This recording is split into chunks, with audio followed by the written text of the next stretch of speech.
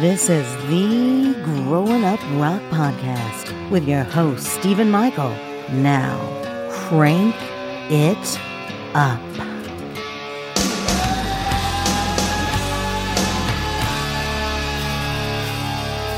How many nights must I wonder? And how many nights must I wait? How many nights for thunder? And tell me how many men must I hate? Putting one foot after the other on a highway that never ends.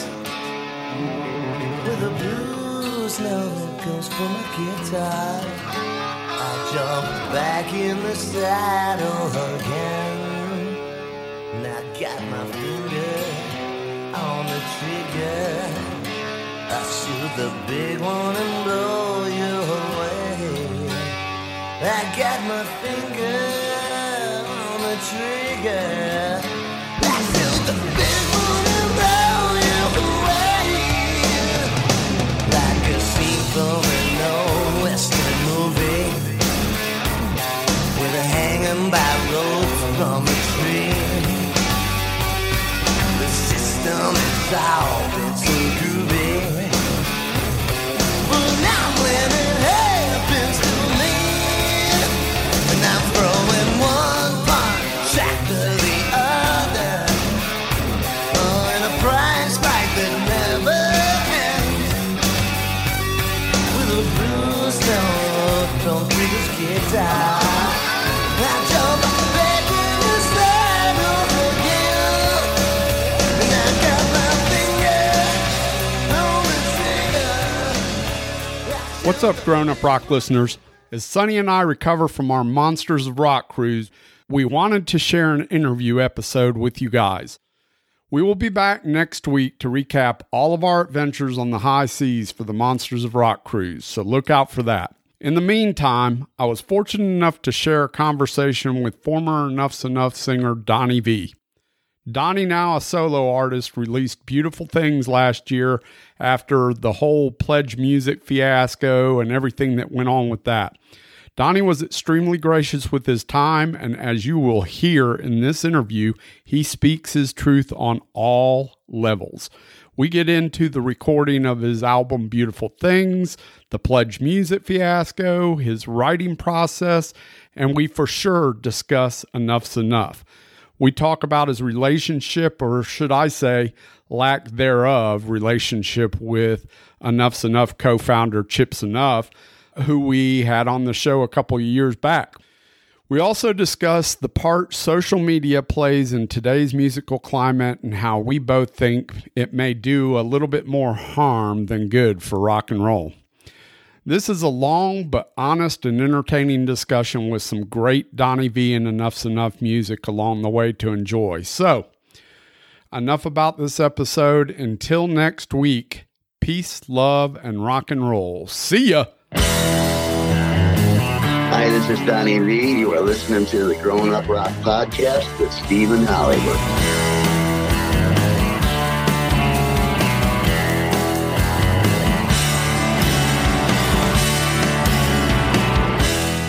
Welcome to the Growing Up Rock Podcast, Donnie V. Donnie, what's going on, man? Oh, not a hell of a lot, and a hell of a lot at the same time. Well, that's what we like, the yin and yang of the record business. It's all good. Yeah, so I'm just basically, rehearsing my new band for the new live shows and, doing a bunch of interviews and this and that and writing new songs, getting ready to release a brand new song to breathe some new life into the Beautiful Things record, because I think it's a really great record. And, I don't want to start into a new record without that one taking the full run, you know what I mean? And just take things forward, because I really believe in that record. I don't really believe in making any more records per se. I think I'm going to go with, releasing a song at a time now, a single. It's more practical. It's way cheaper. And that's basically what goes out there anyway. People don't really buy CDs anymore. That's a thing of the past. And if you get enough of those singles put together, then you can throw them all on a record or something. Yeah, so I want to definitely talk about the album Beautiful Things, and I want to get into all of that. But before we do that, since you're the first-time guest on this show, let's start at the beginning where we do with a lot of people. The show is called Grown Up Rock. I think I heard you say that your childhood wasn't particularly great. Was music an escape for you when you were a kid?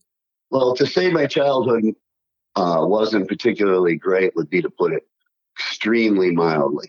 All of the things, the stereotypical bad childhood things, those were textbook bad childhood, all the, without getting into it, the really dirty, crappy shit, along with, my father went out for a pack of smokes when I was 2 and never came back. He didn't even smoke. And then before that, during that time, it's just my mother. She's not very conventional, and so got past a lot of shit. But music, since I think I was probably, 5 or so, it always grabbed me. But by the time I think about it, I was a little bit 5 and older, old enough to start understanding how I put together thoughts and concepts and things, where besides just, I need my diaper changed, I need some food, this and that shit.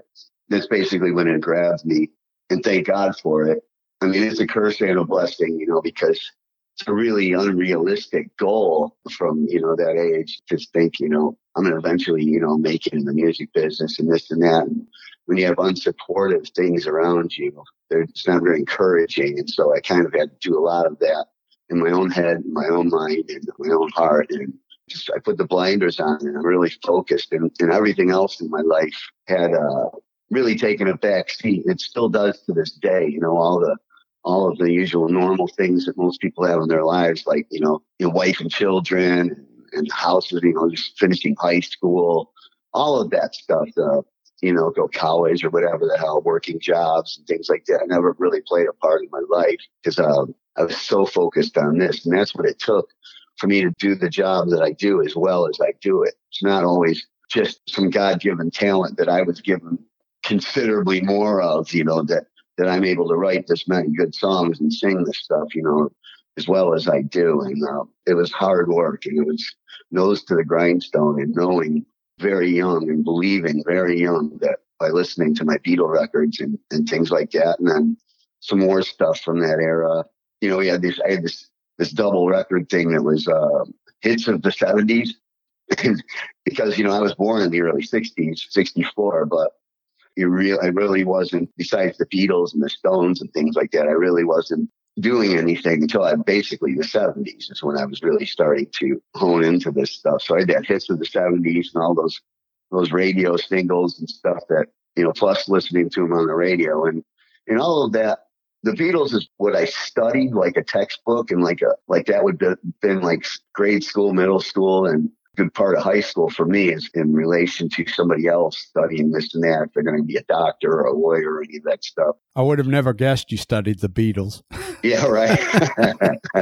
Yeah, well, that's where I learned, and it was embedded into me, song structures, the way melodies flow well into other parts, and lyrically, and little vocal fluctuations. Because vocals is also, besides songwriting, which I've got, I don't know how many songs under my belt. Probably I'm going on like over 20 records now that I've written and sang all in. How and where did you decide you could sing and play guitar, though? When did that come into the picture? Well, singing came into the picture right away. Every kid sings, along with the stuff they like to play or the stuff they hear. Every kid sings. I took it a step further. And just for some reason, just was picking up these little vocal fluctuations and nuances, and the way the words were rolling off the tongue, and the way to, have that sort of sound. So that was my main thing that I focused on, and I did a lot of in the mirror private concerts for myself, where inside the mirror was 100,000 people. Yeah. You know what I mean?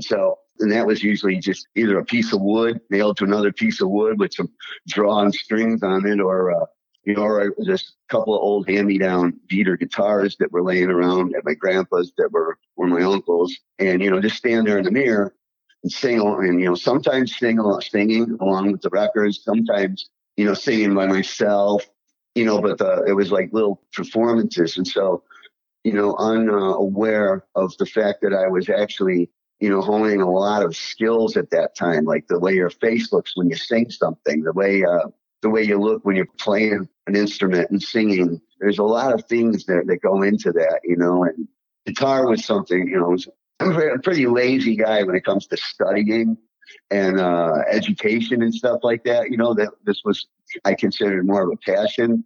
So guitar came way later. I didn't actually learn how to play the guitar till it was impossible for me not to. I had joined a band, and just because I wanted to be in one so badly, I think at about like 13 or so, and I joined as the guitar player because they needed a guitar player, and I was like, I didn't know how to play guitar yet. Rehearsals were in 2 days, so I had to go home that night.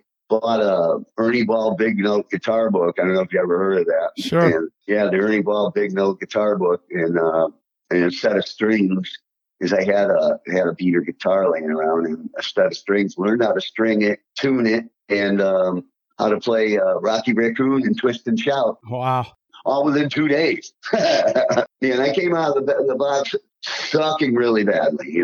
I couldn't play the guitar very well at all, but at least I was up and running, and then it just started adding and adding and adding. And to this day, I'm still not a great guitar player, especially live. But I get the job done. But my main instrument is singing. But yeah, it was really young. It just kept going and going, and nothing else took any kind of importance. The older I got, the more I saw that I wasn't interested in putting into the effort or anything that most high school classes and things like that had to offer me, or where I was being interested in. This was the only thing that I was interested in. And that's, I believe, if you want to be something or do something ever in your life, that's the kind of dedication and focus it takes, where everything else is kind of tuned out. Take a big back seat to that. And those just happen to be the requirements that you can't avoid, you can't get around. But when your heart's not in those, you have no interest, and you have just absolutely want to pick up nothing from those things except, of course, reading and writing and mathematics. So you can see how everybody's ripping you off to the extent, so you need those. Yeah. And a little bit of English of how to speak, intelligently. And so that's the way that you get to be as good as, I don't know, not toot my own horn, but I think I'm really fucking good at what I do here, and that was my goal, was never to be a rich and famous or a big rock star. My goal was to one day write and sing some songs that I thought would be in the ballpark at the level of a lot of the things that I grew up loving and studying. That was my goal, was to achieve something that when you listen to it, sounds in that same league as those bigger things. And I do believe that I did achieve that, and I'm still growing, I'm still learning, and still getting it better and better. And, I keep evolving. That's the name of the game. If you're, there's a lot of big bands, that most of them that if you go see them live, or the records, you really don't. The later records, it's the hits, and the ones that everybody knows are the ones that, that are the key. And I think that bands have like 3 or 4 at the most really great, strong records, unless you're the Led Zeppelin or the Stones or the Beatles or stuff like that. And, and then the rest of it starts to kind of decline. But let's talk about that a little bit. So what I heard you say was that money and fame, that was never the goal for you. The goal was to write music, play music. Let's say enough's enough never really happened. Let's say that Donnie V has just been a great songwriter, singer, and it sounds like maybe you play guitar out of necessity for maybe helping with your writing. Well, I play everything out of necessity. I'm a jack of all trades, master of none. Vocals is my main instrument. But yeah, I play everything. And in the studio, I'm quite competent. I play all the guitars. And after Derek was out of the band, I played all the guitar, all the solos, all the guitar, all the structuring, all the keyboards, all the pianos, the vocal harmonies, and almost everything except for the bass and the drums. So I do that, and I'm still doing that on my new records. So if that had, say you're saying that, had that not happened, and it basically didn't. It was here and gone so quickly, and then that's basically what it was. And so I reached my goal of no rich and famous, and not being a rock star, but just being what I set out to be. And luckily that did happen for a while, so it gave me a little bit of a platform to build from. But you wrote a lot of. I wrote it all. You wrote it all. So Yeah. That's a lot of albums. Yeah, according to copyright law, I actually, unless it's something that Chip was singing himself on the records, which there's one song appears on the latest Enough's Enough record that, not this new one they released now. I don't consider that an Enough's Enough record, but like something he just actually I didn't know was even going on the record or ever heard before. So I got a copy of the record, things like that. So no, I didn't write those, and a lot of the collaboration with him, he'd have it's kind of an idea or something like that, and I would hear it. There's very few where he had the bulk of the song, the blueprint or whatever of it, the meat and potatoes, and I would just round it around. That never really happened. Just a few chorus ideas or maybe a verse idea, and I would take that and do my thing to it. Which is a lot of fun for me. I like to collaborate, but there wasn't anywhere near the amount of that going on as people have been led to believe. And that's been difficult for me. Now it's very difficult for me with that band being out there and doing their 30th anniversary world tour of just the bass player, the rooster on the cornflake box is basically what he was. And three guys that nobody's ever heard of and haven't played on any of those records, and they're out there touring around and he's still making all his claims to, I did this, I did that, this and that, this and that, this and that. And then out there and being the guy and stuff, and people are buying it. And it's kind of difficult for me, but I have to, just shut that out of my mind and move forward and know in my own heart and mind what I did. Well, that's why we'll give you a platform. I interviewed Chip, I don't know, a year and a half ago or so. And, he never came out and said, he never had anything bad to say about you personally. No, that's not in his best interest. No, he never had anything bad to say about you. He just, he basically kept calling you his brother. Yeah, well. And that was the bottom line. Yeah, that wasn't the case. I thought it was, and I really wanted to believe it was because, like I said, I grew up, really pretty alone and stuff and very insecure. I wasn't on the sports teams because I wasn't any good at it. I didn't care about it. I could have been okay at it, but I didn't care about that. And, just having a brother, once I started writing and singing, getting a band, you need a band and needed a guy. He fast-tracked me from very amateur status to being able to play on a stage with, professional musicians and play packed houses and used all the skills and everything that I'd worked so hard on up to then. And there was a little collaborating going on at that point. And I did feel of him as a big brother. I didn't quite see things as clearly, we needed each other as much as, I needed him as much as me at that time. But as things started to go on, I started taking on a lot more and then more and more. And it snowballed up to where I was basically doing everything. And the big brother thing kind of became just, more of just a saying or something like that, because you don't watch your brother drown or things like that's your brother. You don't treat your brother like that. And, I want to love him. I do. And I do in my heart. Do you have any kind of communication or relationship with Chip? None? No. I've reached out and tried to a couple of times. He's really not interested in that. His agenda, and it has been for many years, even before I left that band the first time, which was like 2001. His agenda has always been to, he wasn't happy with focusing on his strengths, things that made him so great. Because he's, I think, the best power pop bassist probably in history of playing bass, And as far as getting out there and promoting and kissing hands and shaking babies, he's a pro at that. But he's kind of a windbag. And if you did an interview with him, I'm sure you probably realize that you're basically just getting the same interview that you've seen in anything that he's done before, as he's kind of got a stock.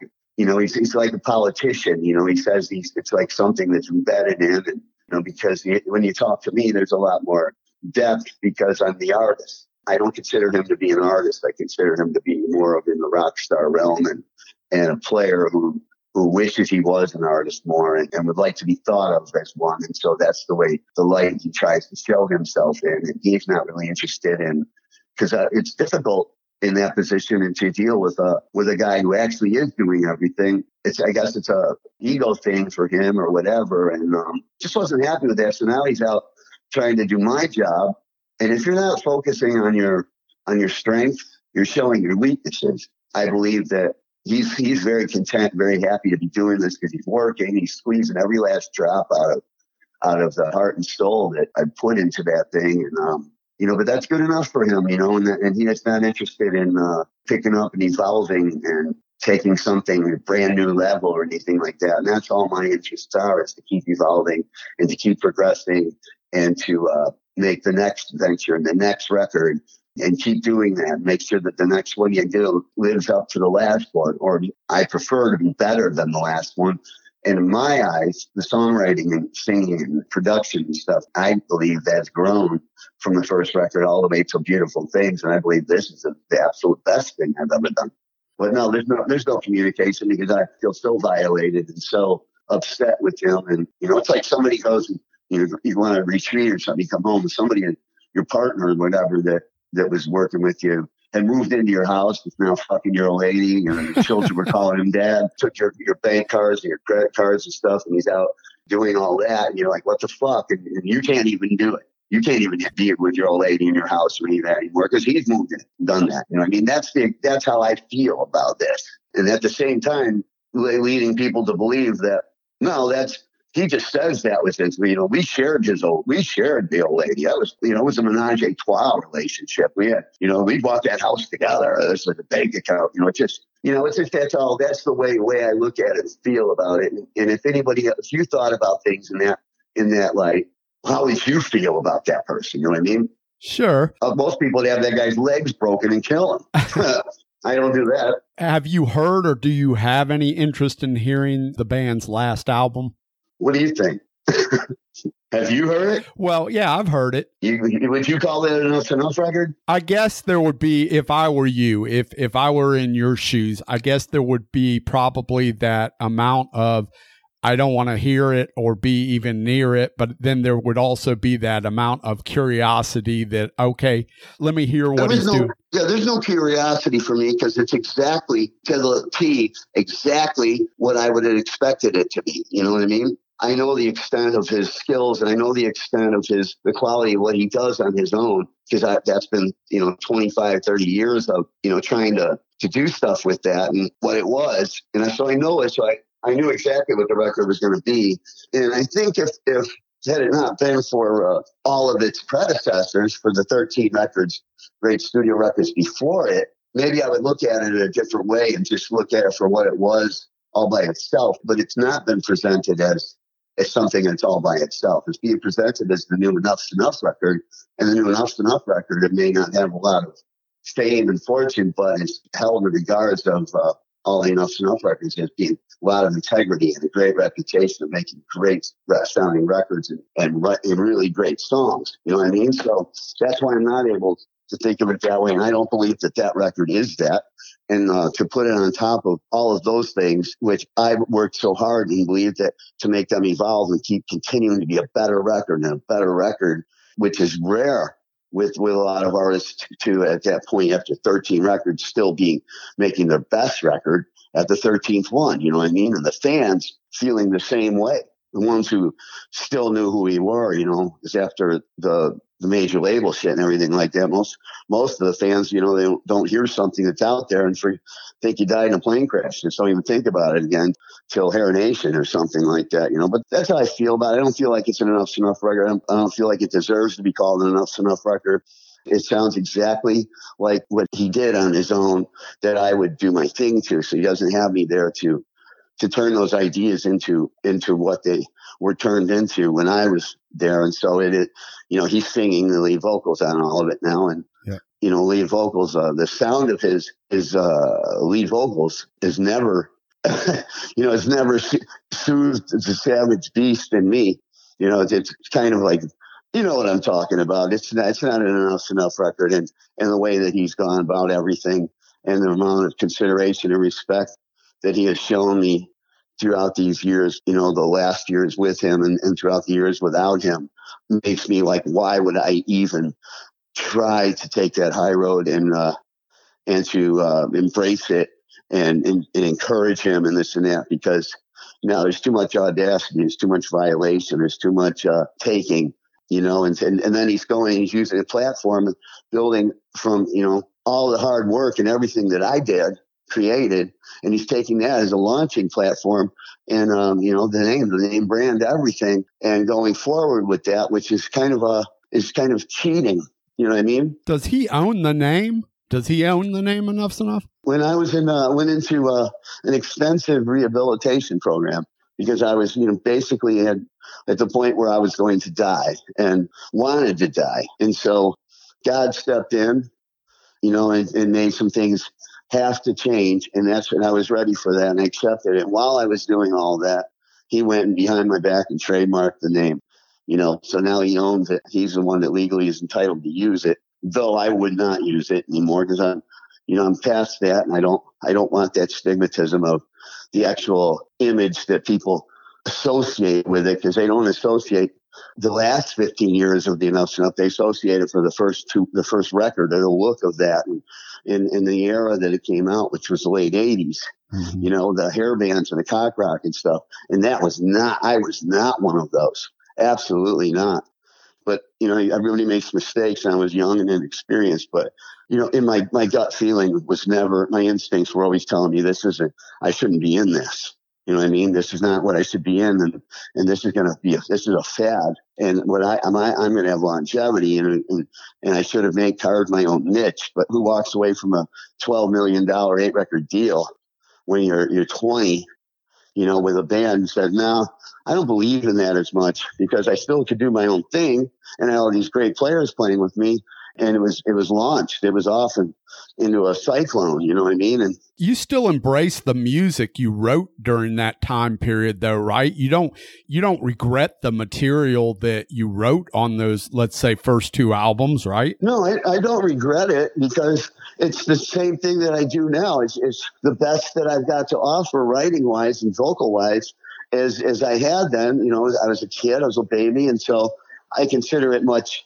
As you grow, you get better at things. And so it's like looking back at, like whatever you did. It's like looking back at when you were 20 compared to now. And, so you look back on it, and it's like, is that the thing that you embrace the most? No, but you don't count it out. And I was doing the same thing I do now, just only it was being shaped. It went through a cookie cutter that shaped it in a different form, it had a different costume on it. Well, I think you have different life experiences. So from a lyrical standpoint, I think there are lyrics that would take place back in the late 80s that might not take place today, because you've got 30, 40, 30 years to add on to your life that are going to change and shape the way that you write lyrics. So from that aspect, I completely understand it. But then, I can listen to you perform acoustically 1 or 2 tunes from those first couple albums, and to me, they stand up every bit as good today. To me, a really good indication of a great song is when you can take a song and strip it down to nothing but a piano or an acoustic guitar and vocals. Dude, that's funny to say that, because that's my exact analogy of a great song. That's exactly what I've always say, It sounds great. I mean, there are songs that I hear today that were done with a full band electrically that are a completely different song from when the artist takes it and just plays it on an acoustic guitar or piano. But the melody is so freaking good that you're like, holy shit, this song is really, really great.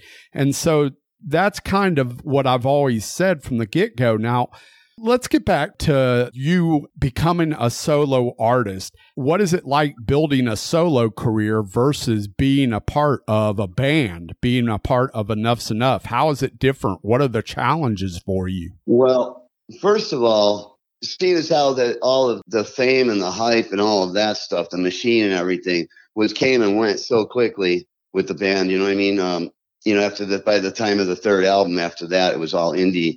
We joined the indie world, but it's not much different, because I took on the lion's share. What I did have, though, was a little bit of the reputation in the brand name to work with, which gets work. You know what I mean? It's had number 1s on MTV. It's been all over the radio. It's done really well. And so you got that to work with. You're not just starting up a new company, which I'm doing now, but I still kind of have that to work with. But like I said, he's using he's got the name and he's out there doing that. If I wanted to use it, I don't give a fuck who owns that name. I know who's entitled to that name. And I would, well, what are you going to do about it? Chase me down, whatever, but I don't want to use that, but I am using like maybe the peace sign or the font of it to just let people know that who I am and from that, so people don't necessarily recognize the name. As far as recording and writing the songs, I'm doing the same exact thing. I played all the stuff in that one. I wrote all the songs in that one. I sang all the parts in that one. That's what I'm doing now. I'm just not getting cock blocked on my creativity and things that other people don't understand. So it's not an importance to them. Well, I'm able to now not have that handicap. You know what I mean? Right. And so that's why I'm able to present myself exactly genuine and authentic and exactly how I want it to be presented, how I'm satisfied with the results. And that's the difference. It's much better in the creative way. Business wise, it's a lot more responsibility and a lot more difficult. And you have to really go back to the bottom rung of the ladder and work the way back up. And at 55 years old, that's a hell of an age, is basically to be starting to have children. You know what I mean? It's kind of looking at it that way. So it's a lot of work. Now today I've got my head together. I never did. Yeah. I never did in that band. I mean, I was fully aware. I knew there was, people like, oh, you threw it away because you're partying this thing. No, I was doing that to deal with the frustration and the fucking, the depression and all this and that not only was killing me creative wise, but was the way that the downward spiral that everything was continued to go on, and all the decisions and all of the different decisions and things that got presented about what I do, he's presented in a complete opposite costume than what I should have been doing. And I always felt that way. And you get to a point then, once you got that name brand and once that's who you're known for and this and that, you're stuck, and as much as I tried to branch off and get on my own early out of necessity to eat or pay your bills or something, you got to go back and, the next tour, it's okay, and it's just your own thing continues to be just a hope and a wish in your mind for a dream one day, because you got to continue doing that shit. But I'm a lot more happy with the results, and anybody that's a fan and really understands, is a loyal fan and loves the music and all this and that and understands what's going on there. They all believe that what I'm doing now is much, much better. And that's just because I'm allowed to do that now.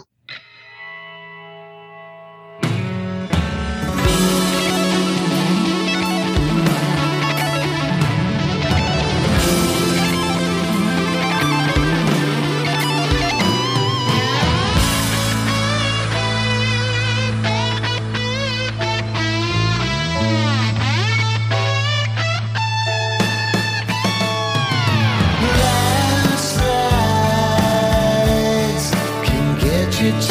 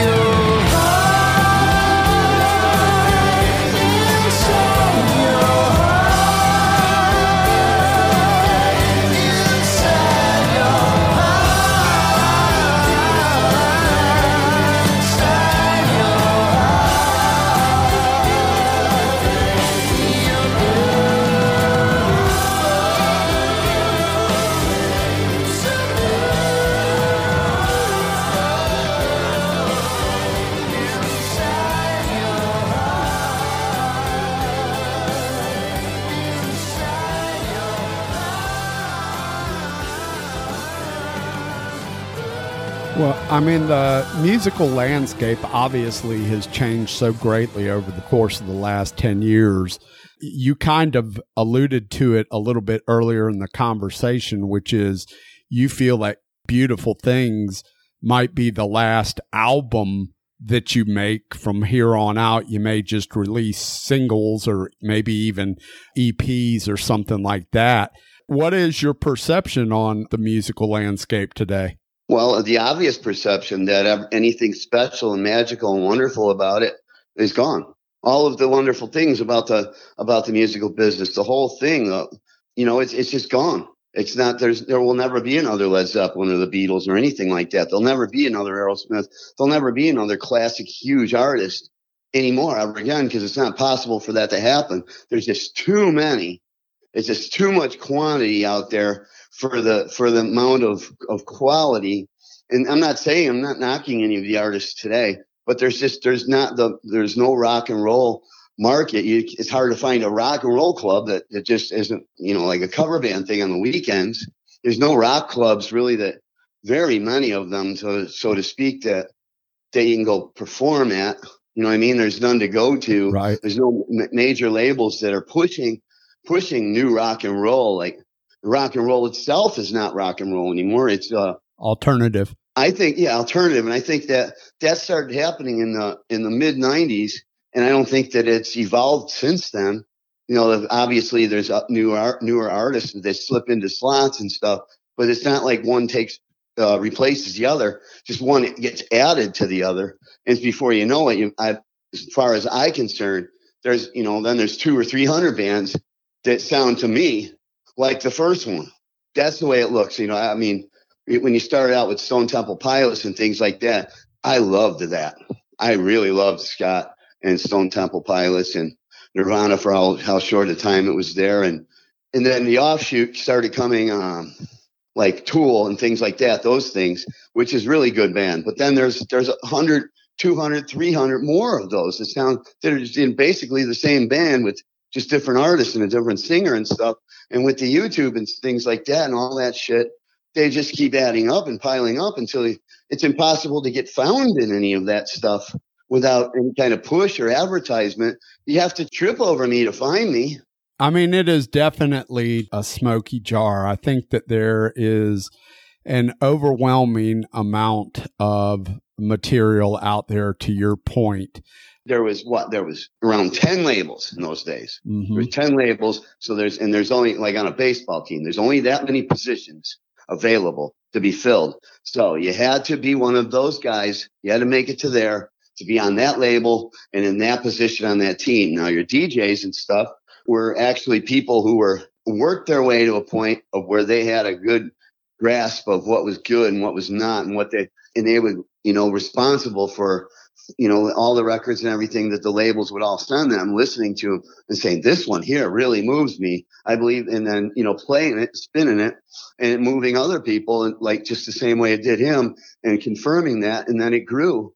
But there's no more DJs that are, even when I was in the band, we first started, DJs weren't able to get a bunch of things and decide and choose on their own what they wanted to hear and what they wanted to play, which, and so it was basically, they get a thing. Here you go. This is what you're playing now. Which would be fine, but radio got to the point to where it was so freaking corporate. I mean, listen, we can't argue the fact that radio kept playing the same damn 2 or 3 songs from artists when you and I both know that there was way more material on those albums that was worth listening to than just those 2 or 3 songs, right? Yeah, that became a situation, and is the situation now where it's so limited, the amount, you got one space in there for a rock band. You got one space in there for a classic rock band. So that there is no way, unless the major labels are, and their machines nowadays manufacturing what they look at. It's all on paper. It's all business, right? Well, this is making me money. This makes us money. So let's continue to do this. Let's continue to make this product only in different names and it looks different and this and that. So that's what they're doing. And all of the people that built this business all started out as a passion for this. And it was the music that was the whole reason for everything. That's not the case anymore. It's hard to even separate the genres at this point, like with country and rock and pop or whatever they call it and stuff, all kind of getting into one melting pot. And so you really can't put a name on most of this. What they call pop nowadays, I consider that what would have been, adult contemporary hit radio is the equivalent of that. Yeah. It's like these artists aren't writing and crafting and honing their own stuff from since like the great bands done. They're basically slipping into it's a new voice and face that slides into the same seat that somebody else was in, and they're here today, gone tomorrow. And there's so many of them that you really got to be a young kid or something to even know who any of these things are, and to even know the difference between one or the other. If today's society and today's kids and today's listeners were being fed the stuff of the the great days, then that's what they would be digging. They would be digging that because the lion's share of listeners, they dig what you hear. There's a majority of people, listeners, don't go digging for their own things. They just listen to what's on the radio or what's on the this or that or what everybody else digs. That's what's all changed about everything. It sounds like the same 10 guys are writing everything and producing everything for all of the artists nowadays. Well, that's one of the things that I like about a good podcast. The podcasters that I know and the podcasters in my rock and roll community are passionate fans that have a good knowledge base and are willing to ask the different questions that every radio station doesn't ask and play deeper stuff that we think people should hear, not just because some corporation is telling us. Steve, you're the only hope. You're the only salvation and the only thing that's left from that, just keeping that from completely being extinct is guys like yourself and your show and other ones that, similar. But, just as well as I do that there's so many of those too. So to have your own show rise up and have the popularity that it deserves, you're in a slot with probably hundreds of thousands of other ones. You know what I mean? Because guys do their own, do it from their bedroom. Like you said, it's making it sound good. Well, some of them don't, so you're the only saving grace that's left for real artists and people that want to hear this continue to go on what used to be their DJs and the radio and stuff without having to be fed this shit and it all being a money deal. And here's your new playlist and you play this because it's your job. You play this. If you don't do it, we'll get somebody else to do your job. And anybody could do the job they're doing. Yeah. Anybody. Yeah. You know what I mean? You're original, you're unique, and you do it like the old DJs did it and the old labels did it. That's what I love so much about these podcasts. And that's what, like I asked you, how many followers you said around the world and you've been building a good reputation. Yeah. Well, that's the thing. That's what's special. And that's what, thank God for you. And thank God, from an artist's point of view, thank God for you, man. Yeah, thank God for there's several of them out there, and there are several good ones. And, I honestly think with time, eventually podcast will be the radio of the future. I think it is already. Oh, well, it's definite. The way that the stats grow for podcast listeners versus 5 years ago is astounding. It's ridiculous. Let's talk about the new album, Beautiful Things. To people who are looking for Enough's Enough in your solo career, I think that it's there as far as melodies and vocals are concerned, but you wouldn't find, say, the heavier guitar sound that was associated with some of the Enough's Enough stuff. Was that a conscious effort on your part? Is that that's not who you are anymore, right? It's more about the melody. It's never really been who I am, but the first time I plugged the guitar into an amp and you hear that power of a rock sound, and that crunch and stuff like that, it always has moved me. It still moves me to this day. I did consciously not do it because what that is for the way that I write and the songs that I structure and stuff. What that is it's basically a big cheaper replacement for all of the production and all of the instrumentation and orchestration and stuff that I put into things. You can take one big chunky electric guitar, put a lot of gain on the amp, and there you don't hear the room for any of that other stuff. So that replaces all of these things that I'm putting in there, all these instruments and all these parts and stuff. It replaces production. And yeah, I mean, it just got so embedded into me that they continue to do that. But if you listen to the songs through the years of how it evolved enough, you can hear that became less of a factor. And on the really great songs that the diehard fans really love, it almost doesn't even play into it. It's just with those first couple of records, even with Strength, it was very difficult to incorporate like the strings and the horns and the different instruments into, the Antichrist's guitar. You know what I mean? And so to put those together is why a lot of artists will hold Strength in such a regards of like it was like a really special way of how we found a way to incorporate that with the big guitar and stuff. Well, these people need to think that because they appreciate that so much that it isn't that big guitar necessarily that's drawing them in, except for because enough stuff sat on top of a fence post of, the metal and hard rock listeners and people that loved the band loved a certain element of it that was due to Derek Frigo and that style of sound, and didn't really understand or feel the pop melody sense of it and the melodic sense of it, which in the other side of the fence, the ones that really like the songs and the melodies and stuff like that weren't feeling the heavy guitar. You know what I mean? And so we were stuck in the middle. They've never been able to brand us. They've never been able to put us in a genre and figure out. So the easiest, quickest way or an easiest way to do it would just be to go with, the look. You just take the look and add that to the sound and say, okay, well, it's this. And that kills me because we're not that. We're not an 80s hair band.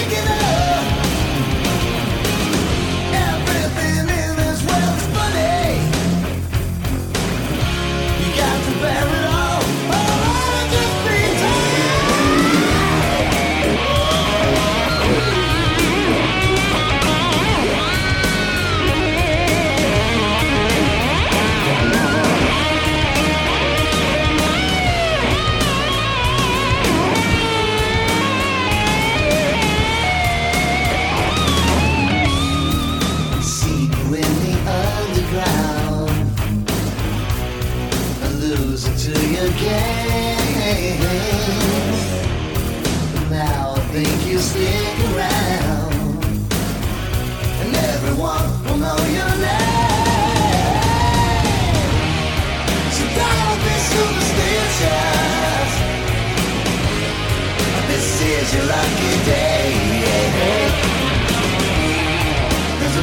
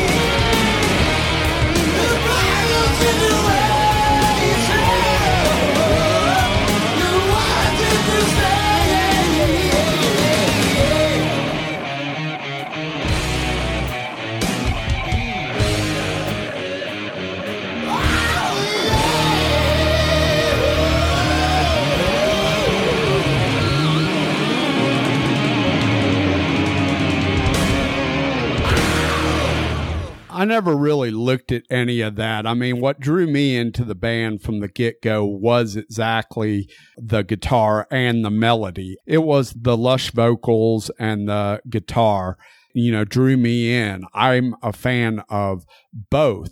Well, yeah. Well, like you said earlier, the key to a great song and to a great artist is he can take his acoustic guitar and sit down at a piano or acoustic guitar and play that song and sing it for people. Yep. And they hear that song that they heard on a record. They just hear it stripped down. Yeah. Now, a lot of rock bands, especially nowadays, how the fuck are they able to do that? You know what I mean? It used to be we tried to record what we played. Right. Now you're trying to play what you recorded. And there's a lot of all of that stuff. So, but it boils down to exactly what you said. You really got your the right concept of actually an artist and a singer. I'm surprised that you're not one yourself for the way that your mind works and you think, but that's the thing. And there's a lot of those bands from our era. You stripped it down to an acoustic guitar. Not only would you not recognize it because the riff there's usually some riff or some groove or something that caught you, and the rest of it was party all night, rock all day, let's fuck all night, this and that, all added to it. So you take those songs, you strip them down. First of all, you don't have that big groove. You don't have the power of the song that drove it with the big, huge drums and stuff like that. That's all missing. And all you got basically is some cheesy, shitty excuse for a song. You know what I mean? Yeah. Now, how are you getting the orchestration across in the recording? Are you having somebody do that? No, that's all me. That's what that is from years of studying and of a passion and a love and all that embedded in me from listening to those earlier things that were great and had all that. That's just become something that was like my brain is a machine that's able to manufacture that stuff. And that's what I'm hearing. I'm hearing if I have a string part of this and that. Is what I do is I take a song idea and I listen to it and I let it tell me and dictate to me what it wants to be. And so I follow it. And I'll try different things. I'll try this instrument, that instrument, different parts. The first trick is to find what instrument it'll be, or you'll find the part. And it's like that magical part that by trying all the wrong ones, you'll find the right one. And when you find the part, then it's like you have to think to yourself, now, what instrument would this make sense for this part to be added? Would it be a string patch? Would it be a horns? It's a scientific approach at creativity. And if you love stuff like Sgt. Pepper's, you love the Beatles, you love Led Zeppelin, this and that, you hear those things added to the songs and those become embedded. And so you're unconsciously aware of that. And you're just doing what you're feeling, what the song is telling you it wants to be. And I imagine that's the way it was for them too. Otherwise that stuff wouldn't have been added there, Right. Where do you find inspiration for your songs? Do you take them from your own life or from other places? Where does the inspiration come for you? Lyrically, I'm 100% authentic. What you see is what you get. What I'm feeling is what you'll hear, and so that's where that comes from. As far as the musically and this and that, I'm just evolving my own thing. I'm really not listening to many other things, which if I did, I could probably have a better chance at being more commercial or something commercially accepted, but that's never been my interest. And so I'm doing and evolving, worrying about my business. Let everybody else worry about their business, and I'm just evolving my stuff and getting my stuff, what I do, to be better and better and better, and without incorporating today's modern production and stuff like that. That makes no difference to me, and so. That's where it all comes from. It's just evolving like you grow up. Where did your inspiration come from high school? Where did your inspiration come from when your first job you worked? Because that's your life. It's evolving. You're growing and it's your life. And it's what you're doing with it. And that's where my inspirations come from is what haven't I done yet? What haven't I done? And it gets difficult, more melody and structure wise to find it, because how many chords are there in the world? You know what I mean? How many combinations have been used? I mean, basically all of them. What it is a new chemistry between a melody and an arrangement or a chord progression and this and that is original. It is unique. And so that's quite the task. But fortunately, God provides a lot of that for me.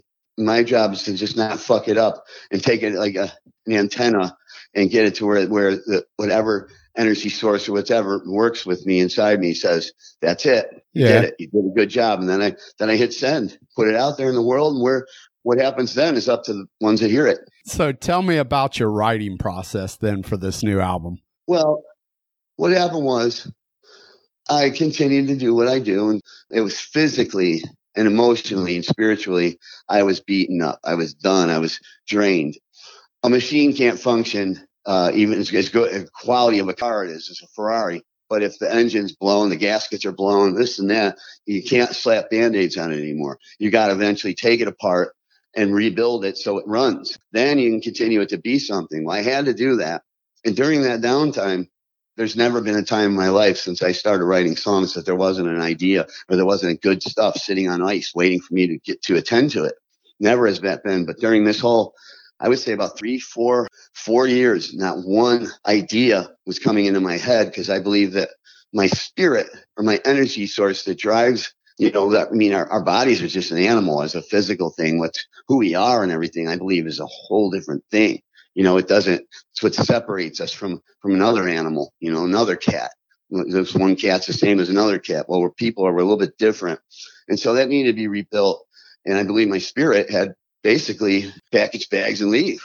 You know what I mean? Mm-hmm. And so that was where all of my creativity and all that was coming from, my emotions and my spirituality and my, with just my vibes and stuff, which were gone for a long. So I had to rebuild those. And I got my physical and state of mind and my physical, state built back and strong again. And then I was sitting there thinking, well, I'm all dressed up now with no place to go. What's going to happen now? What do I do? Am I still going to do this now? Why did I go through all of this? Because now where's the ideas? Where was it all just because of the drugs? And was it all because I lived past Pluto where the ideas fly around and you catch them with a butterfly net? Uh-huh. I said, or is this something that I now can do 100 times more efficient? But where's the content? And as soon as I really sat and questioned that and really, really battled with that, the very next day, a song called I Could Save the World came to me. We used to have Led Zeppelin, Stones, and Beatles, hooking up with girlfriends face to face. I realized my country by an eagle flying higher, stronger and free. But now it's all another place. And all I wanna do is have understanding. And all I wanna do is bring the good shit back. All I wanna do is be cool with strangers with these foolish dangers. Be with such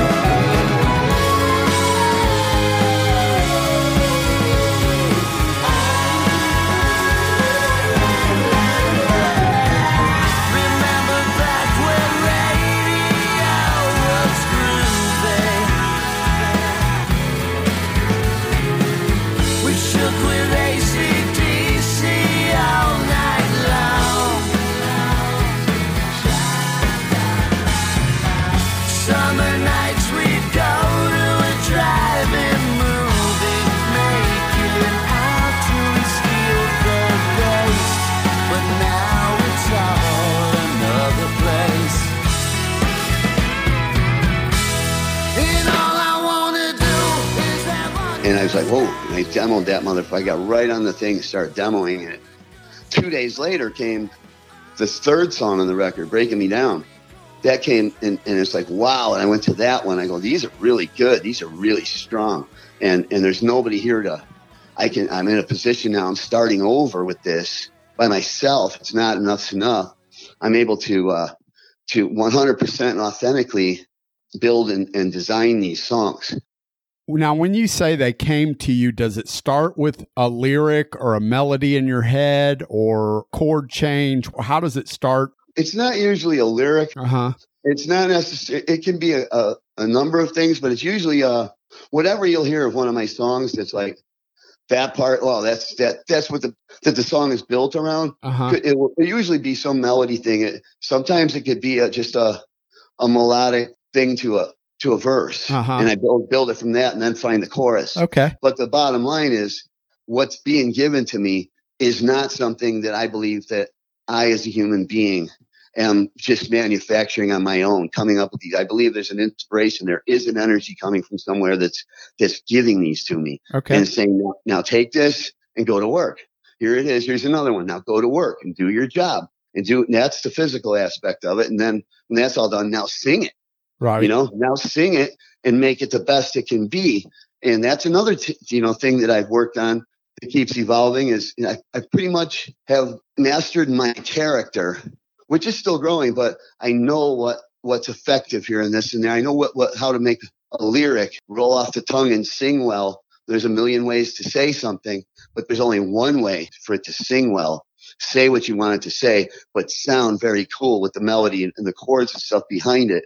And roll off the tongue and sing well, which a lot of people don't understand. That with a lot of times I've tried to, people wanted me to collaborate or work with them, write stuff. They're like, well, just say this. I go, no, can't use that.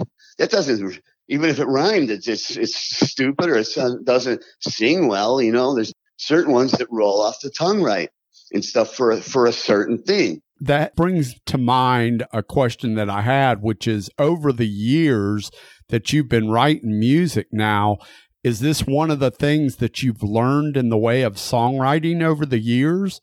It's a combination of still the embedded things that were as I grew were embedded into me so deeply that I'm not even aware of it. And so it's a combination of that and hard work and experience. When I get that main idea of because it takes something like that for me to actually pick up the guitar and start turning it into something. If I can't, it's not possible for me to sit down and say, okay, I'm going to write a song today. Right. I'm going to record it. That does not happen. I have to wait for these. And when they come, like I said, I listen to it. I let it tell me what it wants to be. And so, and it takes deciphering. It's like an Easter egg hunt.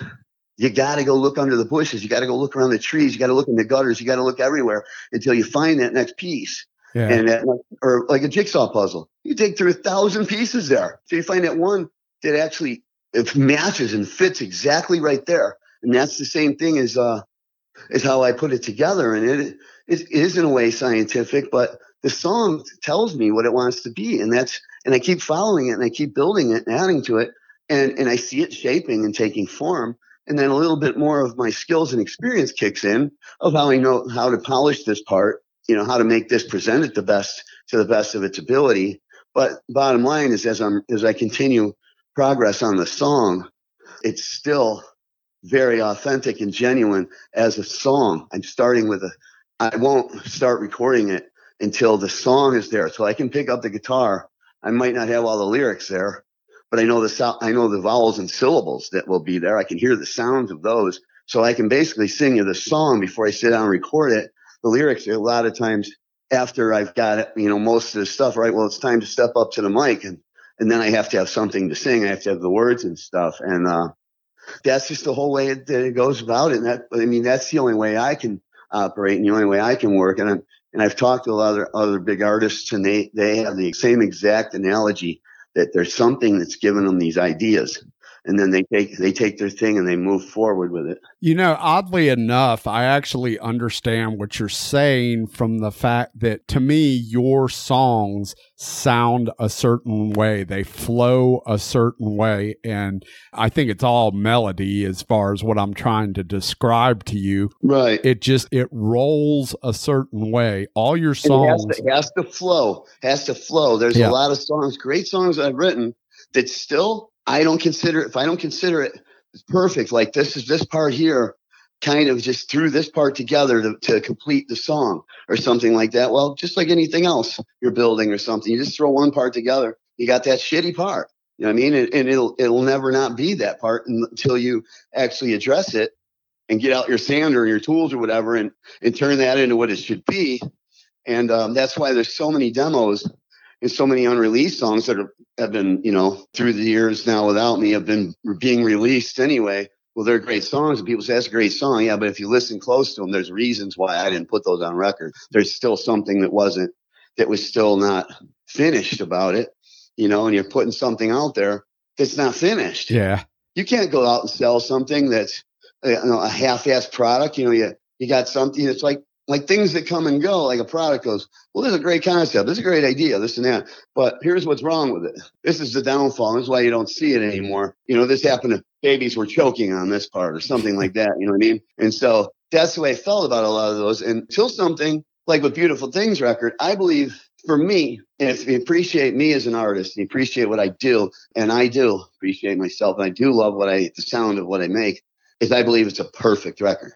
I believe that not one corner was cut, not all the way down to each tweaking each word. I was still tweaking them when I had the phones on at the microphone. It's still like, that word's still, what good better way to say it? What can I, is it the or and or but or this and that? It's still tweaking little things down to the point where each little instrument, a lot of the trick is a big key factor is what not to play. There's a lot of stuff that, you don't want to play. You don't want to walk over and step over things and frequencies. You have to find, that's another thing about you're saying a great song, acoustic. Well, I'm an artist, artists paint on canvas. I paint on silence. Now there's certain frequencies that will work together. There's certain frequencies that'll step on another one and lose the magic of one, like country and pop being mixed together. You know what I mean? There's something stepping on the other thing. And so you have to find those parts and those frequencies that go exactly. You use a brush and not a roller. And one thing might only need one little bit of periwinkle color. If you're painting a painting, might only need like just this one piece of this eye or something. And and once you got that instrument out, and you're going through that thing. A lot of people have a tendency to play through that whole song that instrument. Well, no, it's not. It's what is actually the song want right there, and what side of the panning, where in the panning, all the way back, all the way to the left. Obviously, the vocals are straight up the middle, but the harmonies will be off here. The harmonies could be with the mains. It's finding those exact frequencies and where they sit and where when you listen to it, says that sounds fucking great. That's what I believe this record is. Even down to the flow of the sequence. It was like there was no trick to, like Enough's Enough records, it's like, what's the order of the songs? Okay, well, I will put the first smash, what we think can be like, considered a hit or something. Well, that either comes first or will sit third. Like it's, like history has dictated, you know what I mean? Well, so hold on. Let me stop you right there, because I'm in a current argument with friends that sequencing does matter on an album. Do you agree? It absolutely matters, but it has to be for the right reason. It has to be for the right reason. When you hear the end of this song, what song comes perfectly in there? It can be determined by the key of the song. It can be determined by the feel of the song. What everything is for me is I've never been a student. I've never, consciously read or studied or was taught anything. So what it is for me is the same thing as writing the song. I'm letting it tell me what it wants to be instead of just the song. And so it's this one. It's obviously this one. And this record could not have been sequenced any different. There was no question in my mind, and I had 100% control. Now we got a record, Enough's Enough record called Welcome to Blue Island, right? Yep. Where a lot of my control was taken away from me. A lot of the instrumentation, there's songs that are ruined on there because of somebody went in and mixed them without me. And there's a song called Sentimental Journey, which started out as this really cool acoustic guitar with its own weird tuning thing that I constructed, and it sounded really cool as an acoustic guitar piece. Well, I had ideas. All right, now it's going to build. It's going to add these other things to it and build and turn, and little scats and stuff would come in, one here and there and stuff. And see, now him not being an artist and him not knowing these things or feeling these things or hearing these things, he goes in there, mixes the stuff. That song right there is long, and it's turned into something that people skip over when they hear it because it doesn't sound like a song. It just sounds like a bunch of mishmash because that's what it was turned into. If my vision was on it, it would be considered a classic. Another good example on Welcome to Violin, there's a song called The Overture, hence the word overture. Uh-huh. Where would you put overture? Where would you put that? Answer my question. You mean in the record? Yeah, in the record. Where does the overture go? Overture is at the beginning, the first part. Exact first thing you hear, the overture. Jesus Christ Superstar. Dun, dun, dun.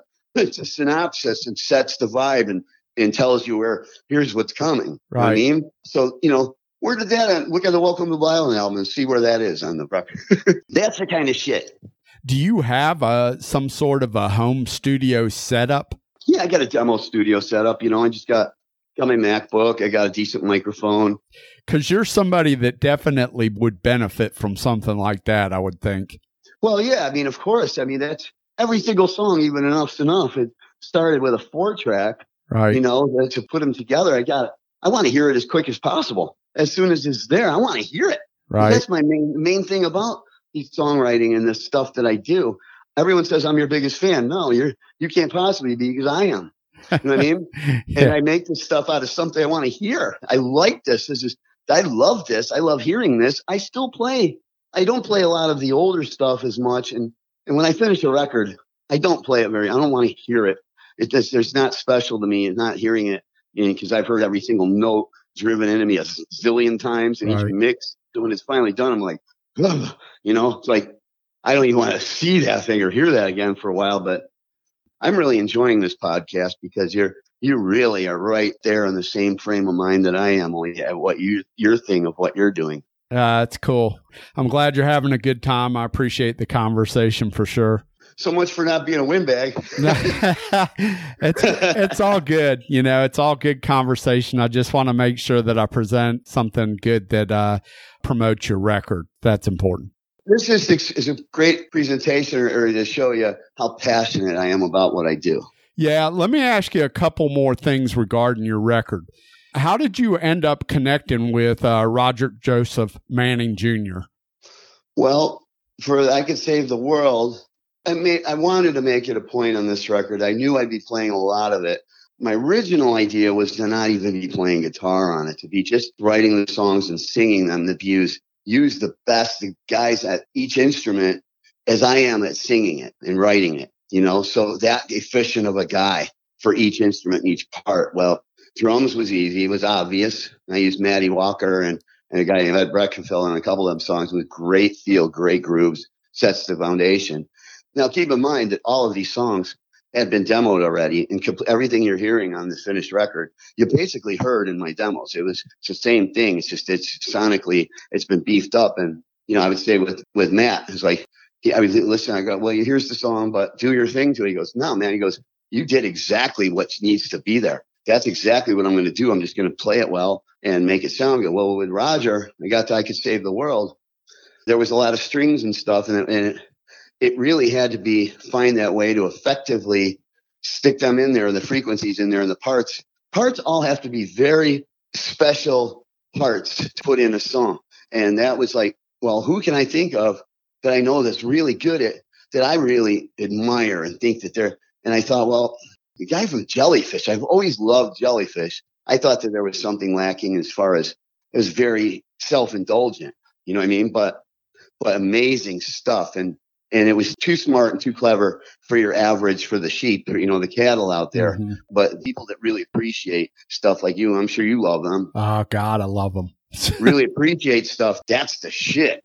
You know what I mean? And so I knew they weren't doing anything. I didn't know what he was doing.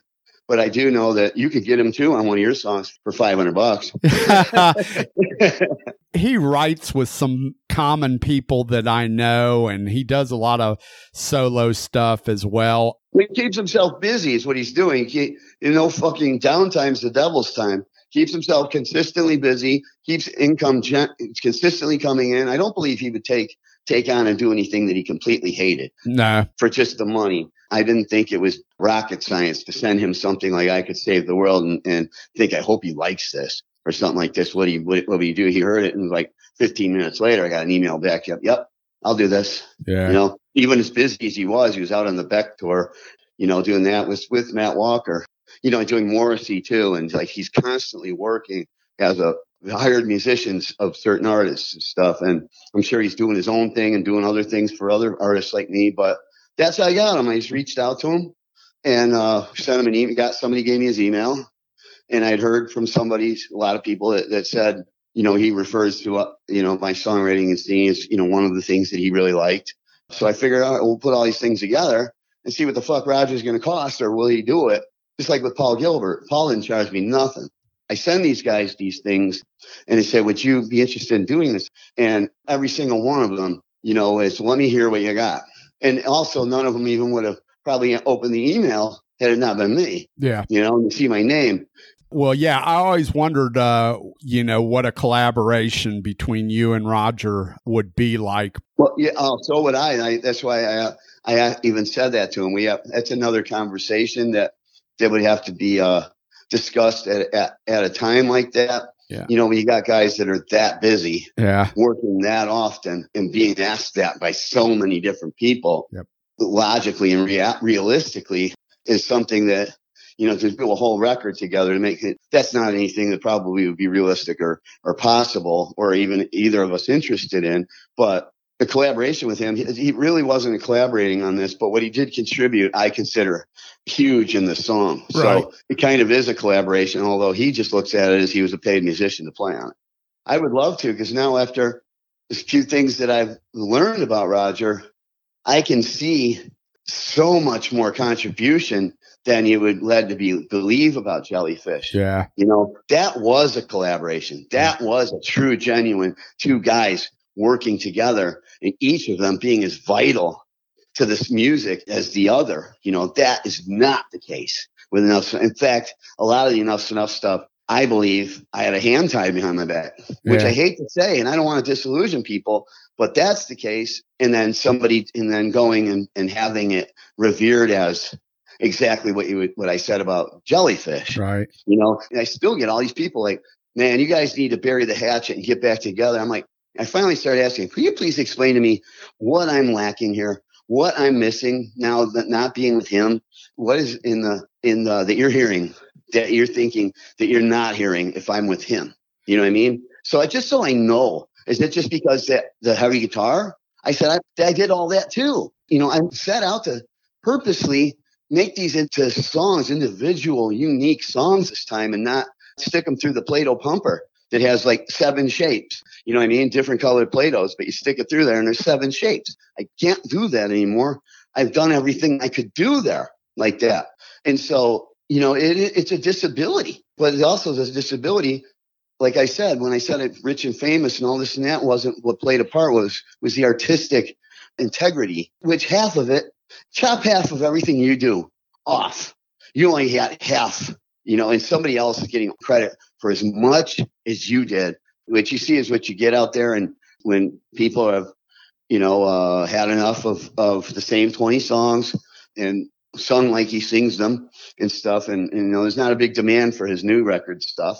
He's playing the same 20 songs is what I would see on the set list every night for 25 years, which is another thing that really aggravated and bothered me. Said, I don't want to sing the same song again for the millionth fucking time. There's no passion in it. I'm not getting into it, which I can't telegraph and relay to the listeners and our fans. It's not huge crowds. It's not the masses. It's these people that stuck with it and made sure that they followed it wherever it went, even into obscurity. They still found it. We're still there and supportive. These people don't want to hear that same fucking shit. Matter of fact, that's exactly what they don't want to hear when they come. If there's 20 records or 13 Enough's Enough records of between 10 and 15 songs in each one, it's never in a case of like, well, you listen to Beatles. You don't want to hear I Hold Your Hand. I feel that way about every show I go see live. Right. Well, that's it's cheating the audience. It's cheating me. And it's preventing me from being effective up there, telegraphing what I do live and having the vibe. First of all, I can't even hear myself up there. Everybody's shit so loud and, banging as hard as they can on the drums and the guitars, Derek and Chip turned up on full volume. That's why I don't have any hearing left. And I have to wear these in-ear monitors to do anything, but I can't hear myself. So if you can't fall into the groove and the specialness of what makes you do what you do, it's just, it could be, when they got Johnny Monaco, or it's like, might as well be that. Yeah. There's no difference because the guy who's the guy and the reasons why he's the guy isn't there. And neither was I even basically as I punched the clock and would walk on again. You know what I mean? Here we go. Well, Baby Loves You again. Right. Here we go. New thing again. Fly Michelle again. Yeah. The same fucking, I don't ever want to fucking play those songs again because of that. But obviously I have to incorporate them into my new set. You know what I mean? When you're up there, like when we show up to a place in a town and there'd only be 15, 20 people there at the show for whatever reason it was. And it was one of those shows that you have to include in the tour to have something coming in, gas for the bus, anything, some reason to, on that day, not just be jacking off and partying on the bus, but to still be generating some kind of, revenue.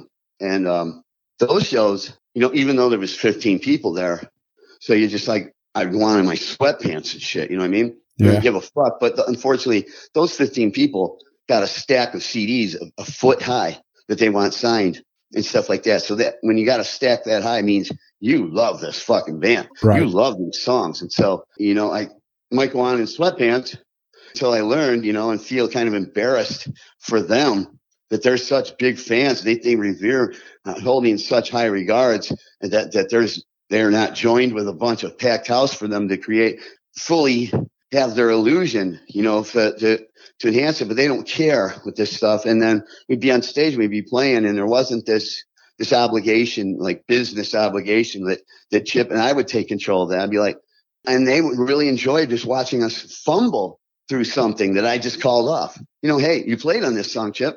How the fuck? I haven't played this one live. Let's fucking go for it. Let's fucking stumble through it. And the drums follow it. You heard the record. You know how it goes.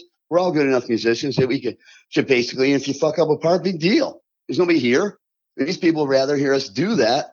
Those shows were beautiful, magical things for me. I would walk off of those things and just sit down with these people feeling really great about myself. Like, that was really good. What we did there was really special, was a lot of fun, and came off and did a hell of a lot better job than probably thought we were going to do at something like that. And I'm like, see, why can't we be doing this with a little bit of polishing? Could be doing this whole catalog if we want to. You know what I mean? Yeah. So none of that played a factor in it. He's still got the same set. He probably has the set list has been laminated for the last fucking 20 years, and he just pulls it out of his bass case, sets it up there. But it's a job now for the other guys, so they're not going to protest it.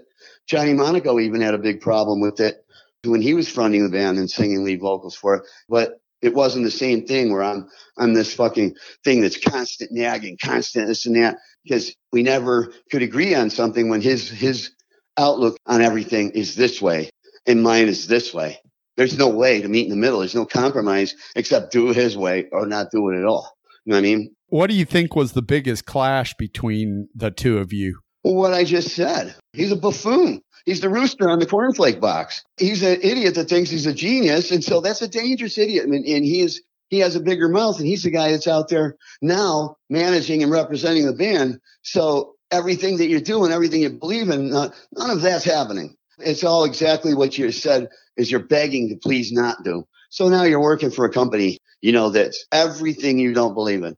The only thing you believe in is what you're actually the foundation that you're doing that business operating under. But everything else, and the fans, that's my number one priority besides creating the music, is these fans. I don't consider, when he takes credit for this and that and this and that, I don't consider he did anything, because these songs don't belong to me. They certainly the fuck don't belong to you. They belong to these fans. They were given to these people, and they deserve them, and they love them, and they changed their lives, and in some cases saved their lives. I'm giving these to you, and thank you so much for giving me the opportunity to do that, and the opportunity to feel and be told you affected my life. You got me through these things. And this song, because that was my hopes and dreams of a wish when I'm writing a song like that. I'm not able to console myself. I'm not able to fix my problem, but I'm going to put this out there and hope that I'm going to feel around in the dark for a lost soul and see if I can connect and reel them in, and then to change their mind, something about some song, or they just heard something that told them don't do that. Right. You know what I mean? And then to come to you and tell you, and the ripple effect it would have had on the world and their family and the people that know their family and everything that they did in their life. What kind of price could you put on something like that? It's, in that respect, man, priceless. I'm the richest man in the world. Yeah. It's been building up inside me, watching this for so many years, this violation. I feel so violated, and it builds up and it builds up to me where I know it sounds stupid. I know I sound like a whiny bitch if I keep crying about it. I know it sounds terrible. I would totally fucking think, what a fucking douchebag if I was listening to me. I can't help it.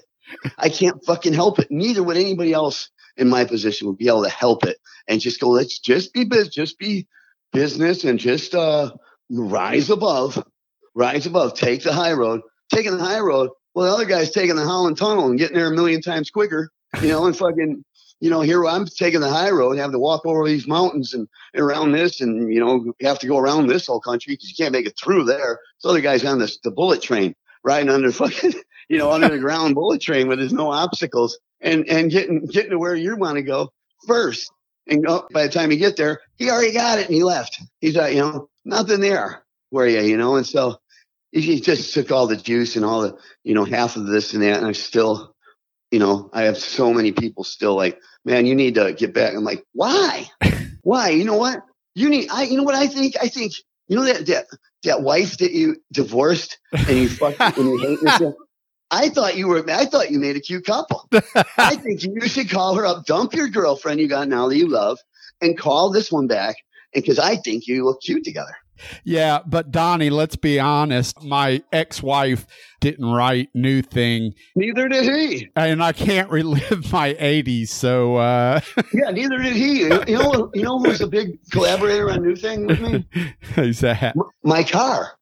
Your car? My car, my battery was toast, and I kept I'd go to start it, and it would go vroom, vroom, vroom. Zoom, vroom, vroom, vroom. And I heard that, and I hear music out of different things. Like if you're in the shower, you can hear the whole orchestration and sing along with it, right? I heard that. I heard the riff to New Thing it's trying to start my car. Wow.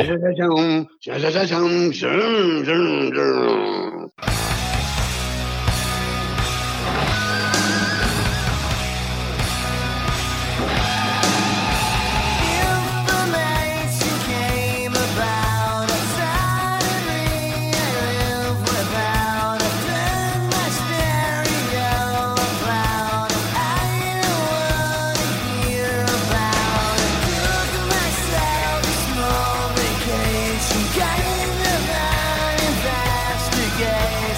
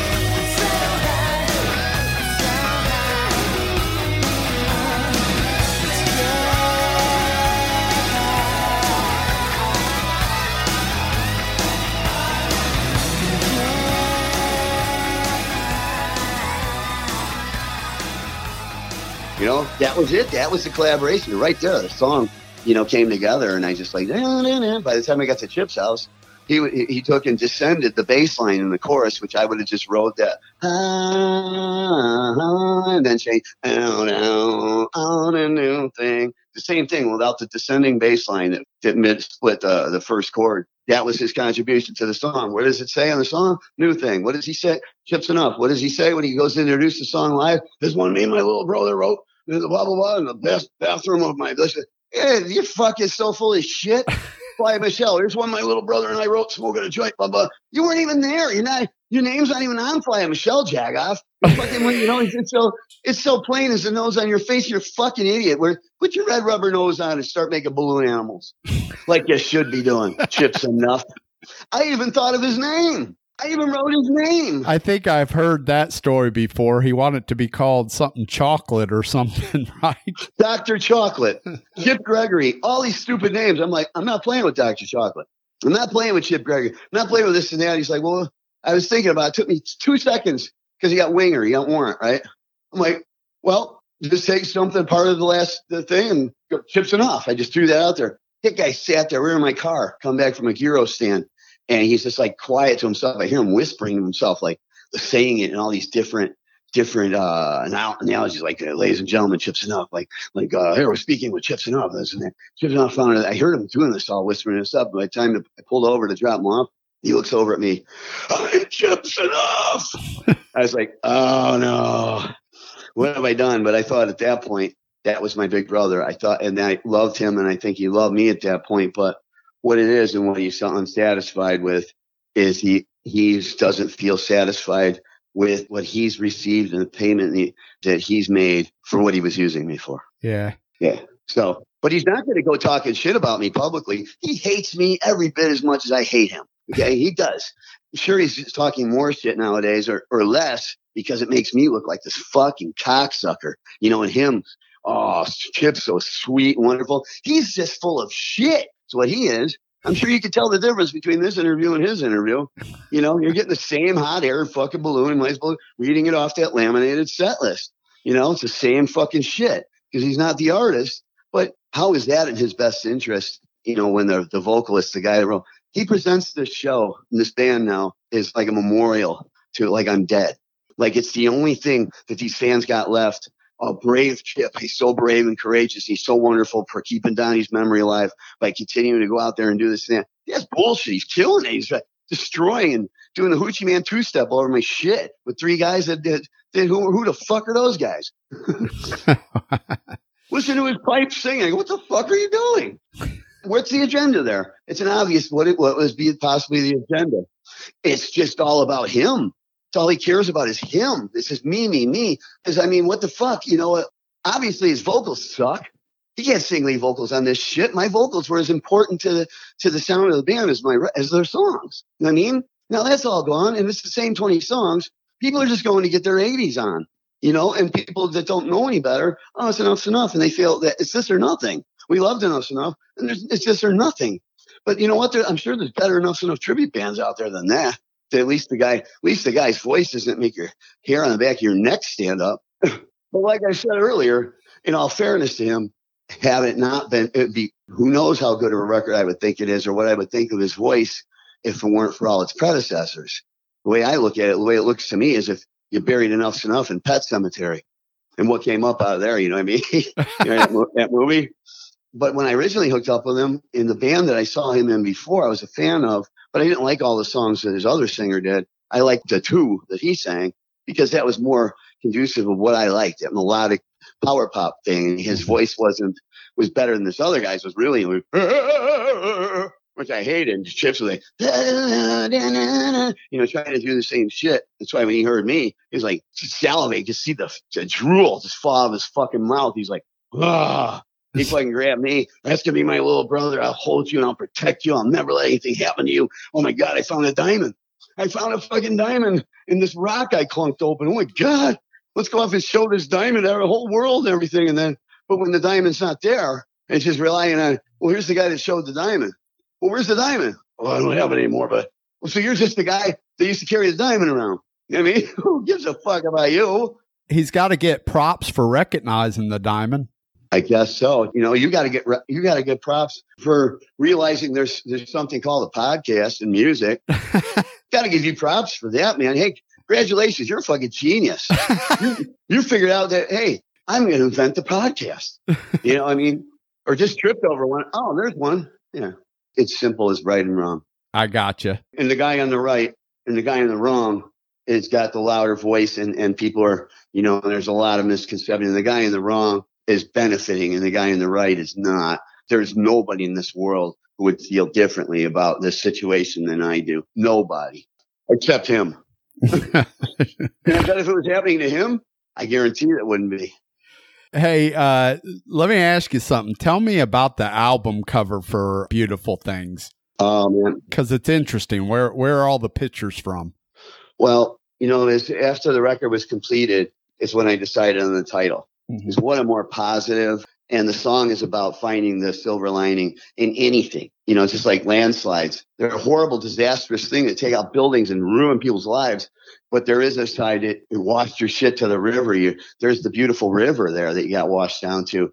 The riptides, fighting that, the struggle to not die made you fucking strong as fuck, That whole thing, the silver lining in anything. So if you look inside yourself, if you are being presented or presenting yourself as the biggest piece of shit in the world, all you do is drugs and steal people's shit and this and that. Like, there's still a silver lining there that there is beautiful and you are unique. You are special. There's something good about you. You just are steered off the course. So Beautiful Things was the obvious choice that, the theme for the record. Now, when I had that, all right, it's going to be called Beautiful Things.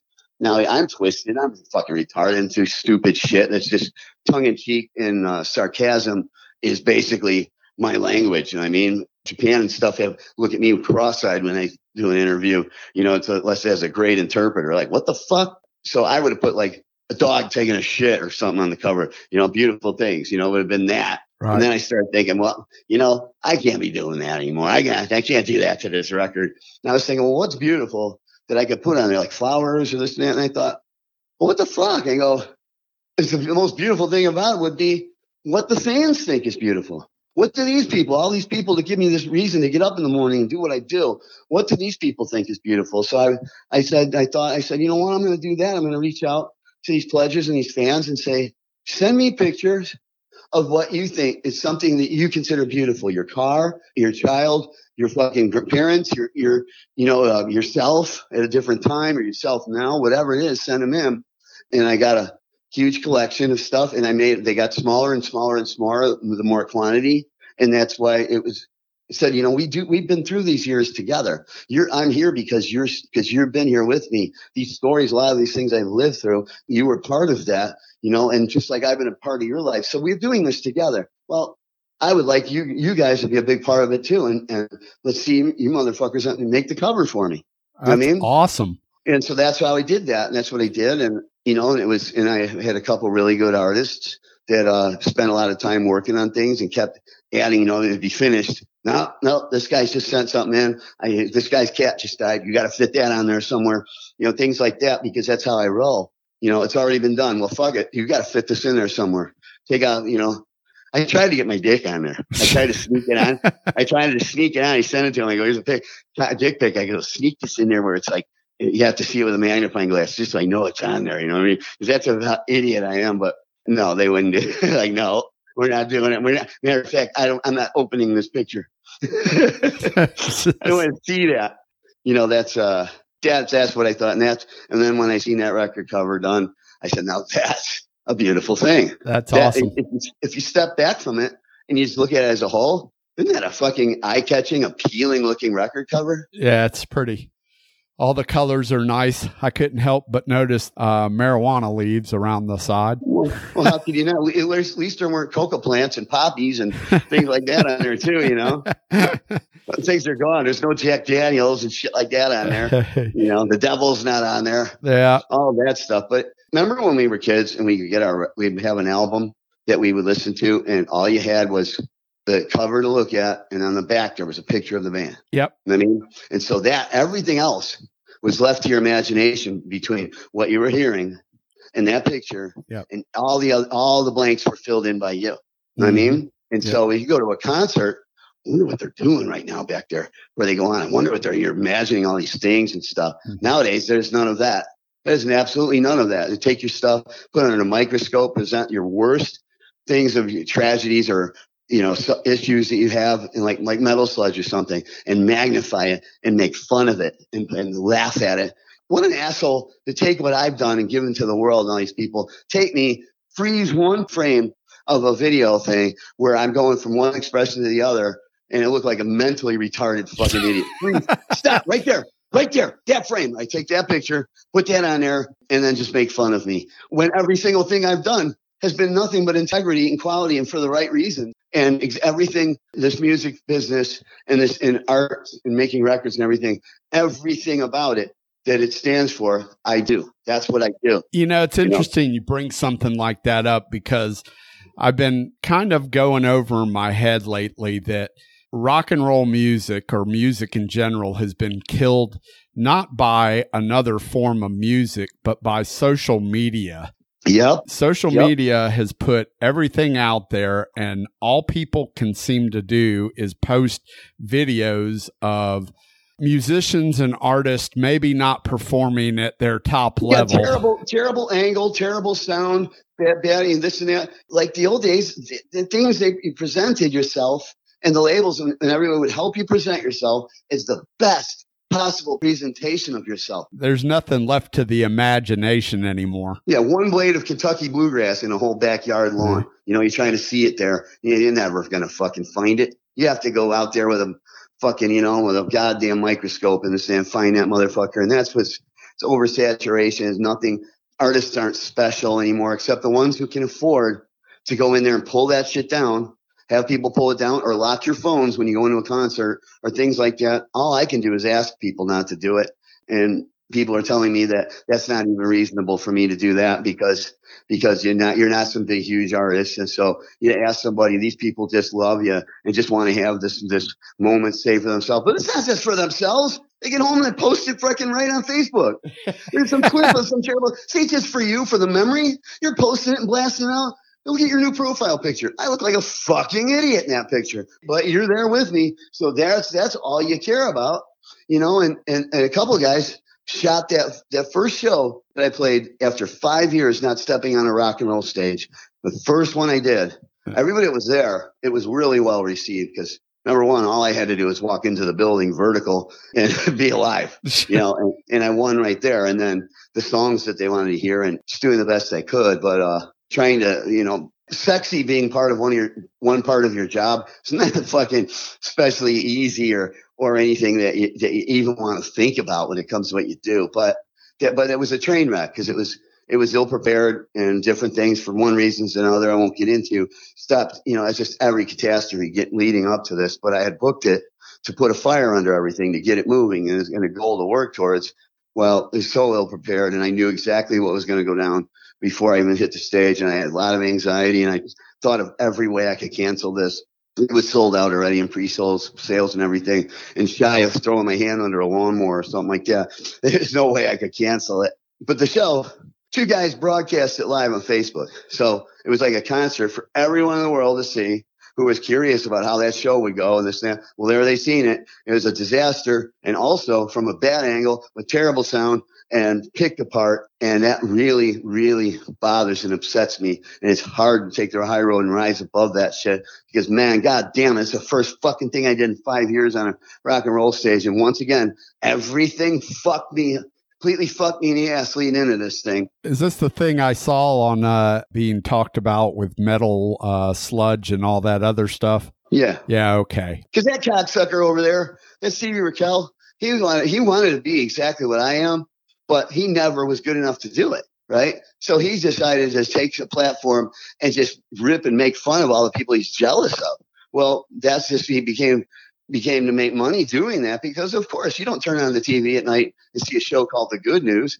You know what I mean? Yeah. You watch ridiculousness or fucking Jackass and stuff like that. That's what people are entertained by. Yeah. There's no bad publicity, anything good. You're not going to turn on the Lifetime channel. I mean, because nobody wants to see that, but old ladies and, that's what happens. And the guy does that. And no matter how great I can do something, I had to just tell myself, there's nothing I could do that will prevent him from doing this to me. Yeah. Because he's jealous. And there's a lot of other artists and stuff that were in my genre, in my era and stuff, that are also jealous to see the great Donnie V with all his arrogant shit talk and this and that and his fucking holier than thou looking at me fell flat on his fucking face. Well, I'm a human being, and that hurts my fucking feelings. And I never thought of myself as that. I didn't think of myself as a cut above anybody else. I just didn't like what they were doing. I didn't appreciate bang your head, shit like that. That didn't move me. I was young and inexperienced and full of myself then with the number one shit and the status, going places and doing interviews. And what do you think about this? I said, I don't dig it. What do you think about this? I don't dig it. Had a couple cocktails in me. I don't dig it to the next level. You know what I mean? But these guys, they all get together and just laugh. Like Chip probably laughing his balls off at some of those clips and Metal Sludge and all that shit. And then I compound it by writing a heartfelt letter to Steve, like, dude, and try to explain to him exactly, here's what I've gone through. Here's what I've done. And here's what the extensive accomplishments and what I've suffered and this and that to be able to do this, what I do. Here's what you're ripping and making fun of, And what does he do? He just posts that and makes fun of that too. I'm like, you motherfucker. I said, because you are a cocksucker and you make money out. But then I had to step away and think, well, personally, me and this guy have never in person had any altercations or anything like that. And it's all cordial and stuff. This guy's job, like mine, is to write and sing and present these records, is to do that. So, if you look at it that way, there's just no flip side where it can be vice versa. There's just no something that I can do to him because it's my job that hurts him so badly. Yeah, it's just frustrating. Yeah, it is. And so, and here I am alone, plus with all the other shit going on, and trying to have a voice to say, what the fuck, to the ones that are still saying, man, you need to stop being bitter and get back together with your band. I said, well, there's no band. There's no band to get back together again. Those two of those guys are dead. The other one, I have no idea where he slithered off to. You know what I mean? Yeah. But there's no band. There's just the bass player. I said, he's impossible to fucking work with. And he's a douche. You know what I mean? He's cheating you out of the best you could possibly get from this product. And so there's no band.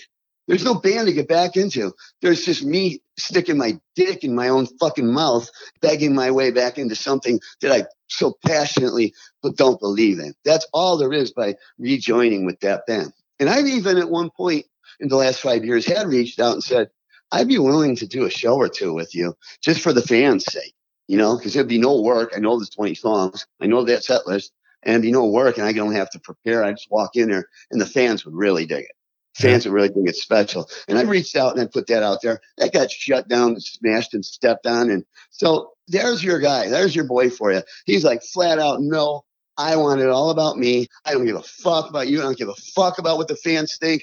As long as I can squeeze every last tiny drop of heart and soul and your blood, sweat, and tears out of this, wring it out of what, the songs that I'm actually physically capable of singing. Till that day comes, I don't give a fuck about anything but me. So you actually approached it at one point with him, and he shut it down a couple of times. And in the last point where I had left the band for a bunch of years, and he had gone on to do it himself, the first time he ever was made aware that he could do that without me. And it's like, I don't believe in other bands that I've seen, I don't believe that's possible for somebody to go on and do something without the guy. You know what I mean? Yeah. Even with Van Halen. Without Dave, that was the guy. Right. You know what I mean? That's a voice you hear. Vince Neil, that's a voice you hear. They tried to do something better with technically better fucking guys. Like Johnny Corabi with Motley Crue. Great fucking singer and artist. Great. But it wasn't that Vince's whiny pipes that you recognize and you're used to associating with it, and that's your thing. And so that's what's happening to me, except that I'm not the guy. I'm not there. But, and it's being presented as if he's such a jagoff and he's such a loser and this and that. He's never going to get it together. So you take this or nothing. That's how he's presenting it. And so people are so grateful to him to continue on. And like one guy, this guy was a journalist just like you, and puts on my Facebook page, he's earned it, Donnie. He's earned it. You haven't, to be able to use the name and do this and that. He's worked and earned it while you fucked. I go, how has he earned it? You fucking asshole. How the fuck has he earned what he's doing to me? You're a fucking idiot. And I deleted him. But that's what I'm saying. And I know this whole show now is, I don't care. I'm starting to do my own blog anyway and set things straight. And all kinds of stories where rumors have become fact and misconception that just drag my name and my integrity through the fucking mud. And though I try to rise above it and I need to, it hurts really badly. It hurts what he's doing to me. It hurts when people think these things. It hurts when people think negative things when all I do is try so fucking hard to give him the best I fucking can. And it's not always what he's ruining by why he's medicating. You ever think that why would he be taking this shit? Why would this guy, with all of this doing this, why would this guy be getting as fucked up as he can? Is there a reason for that? And does that ever enter anybody's minds? With me, whether it's good or bad, what you see is what you get. Yeah. I never hide anything. I never lie because I don't believe in that. You know, I'm not ashamed of all the shameful things I've done. Right. I'm not. Because you didn't take that left. You didn't get to this. You know what I mean? 3 lefts make a right. Yeah. You got to go through shit. Mm-hmm. I'm happy. I'm content. I feel good about life. I've got a good support system. I got a good circle of really good things around me. I'm able to create exactly how I want to. I'm able to sit there and actually do this shit myself with my laptop and a couple speakers and a microphone and an interface. You know, that's the sign, like you said, that's a sign of a true artist and a true song. You sit down there with a bare minimum. I don't record my demos on just your phone recorder or anything like that because I want to hear the finished product already because I'm antsy. You know what I mean? And I got no patience. I got ADHD, so it gives me something to do, and I'm building and creating it. Now that I think about it, I'm actually doing all the work, so now I can hand it and say, let's do this sonically. You know, so it sounds great and this and that. I just finished one yesterday. Another new song. I'm chomping at the bit, man. It's time. It's new record time right now, basically, because it was 2 years for that one even came out when it was finished for all these various reasons. The Pledge music rip off fucking shit there. And then my health, I was in the hospital for a couple of months because my pancreas melted, you know, Yeah. things like that. So it's been a long time.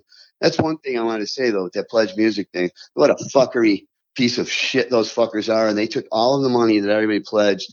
And not only did I not get a couple of bucks at the end of it, you know, for myself to help support or promote the record, you know, that needed to be done. I ended up having to took a record deal that it didn't necessarily need. It did not affect the outcome of what happened to the record, but I did it because I could get all of those CDs and all of that stuff that for all those people actually pledged and buy them all myself out of whatever I'm going to make off this record and make sure that they all got them. Yeah. So, you know, I don't think many people did that out of that situation. They got fucked. Artists got fucked. Everybody got fucked down the line. You know what I mean? But I didn't do that. A lot of people got screwed on that Pledge music, and you did the right thing, and you took care of it. That just tells you who I am right there. Right. You know, it cost me. You know what? I'm not even embarrassed to say it. It's ridiculous. At the end of the first quarterly statement that I get in a check, that's how much I made off this great fucking record. How much? Let me see your guess. After you paid for the CDs? Yeah, recouped, paid for the CDs, everything. My quarterly check. I have no clue. What would you think? Just what would you think? I don't even know how to guess about something like that these days. What would you think it would at least be? How many did you sell? I have no idea. Okay. but quite a few. A lot good lion's share would have been pleasures. I don't know. $400. $337. Yeah. I was close. Damn, that's pretty good. Very close. And I'm insulted. Fuck you for thinking that low of me. That's the thing is nowadays, like I have no way of knowing what kind of money return people see on records that they put out independently. Like I don't have a clue. There's not a penny to be made on that. Not a penny. If all you have to do is one guy get the record, one guy has to buy it, and that's it. That's all it takes. Everybody else has got it then. People are, fucking jag-offs. You know, they want to support the artist. They want the new music. They want this new stuff. They want you to maintain your integrity. They want you to make better stuff. This and that. But they don't want you to get anything for it. You know? And so now it's concerts and selling merchandise and concert tickets or eventually, kind of endorsees or something like that, to give you any form of income.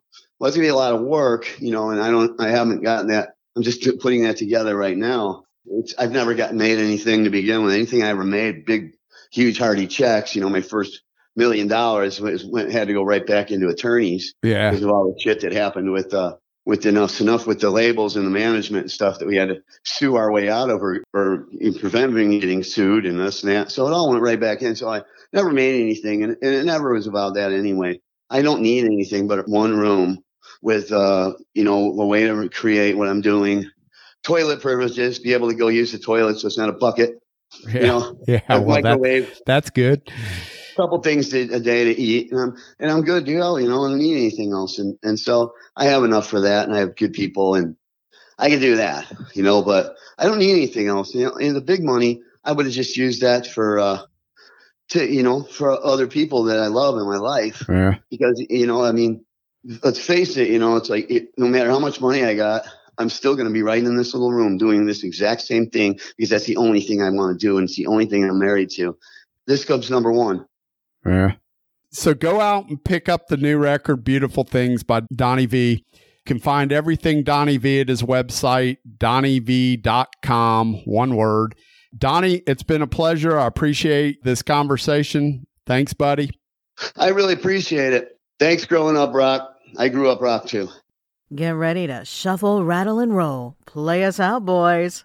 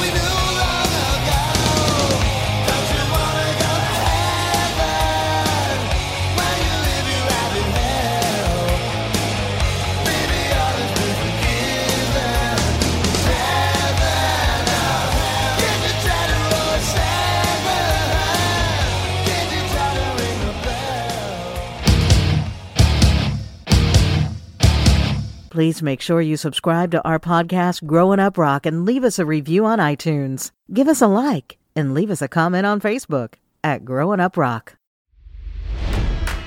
It's NFL draft season, and that means it's time to start thinking about fantasy football. FantasyPoints.com features industry-leading experts and prognosticators using proprietary hand-charted data to help you score more fantasy points. FantasyPoints.com is the place to go for whatever kind of fantasy football you play. Whether you play fantasy football, daily fantasy sports, or do a little bit of everything, Fantasy Points has the meticulously researched content to guide you to victory. And why wait for the fall? Fantasy Points also covers the new spring football league, the UFL. Join the guru, John Hansen, Scott Barrett, Joe Dolan, and other massive names in the fantasy football universe with an exclusive offer. Use code Pantheon for 15% off any Fantasy Points package, including the all-in package, with access to every article, tool, and data nugget that Fantasy Points has to offer.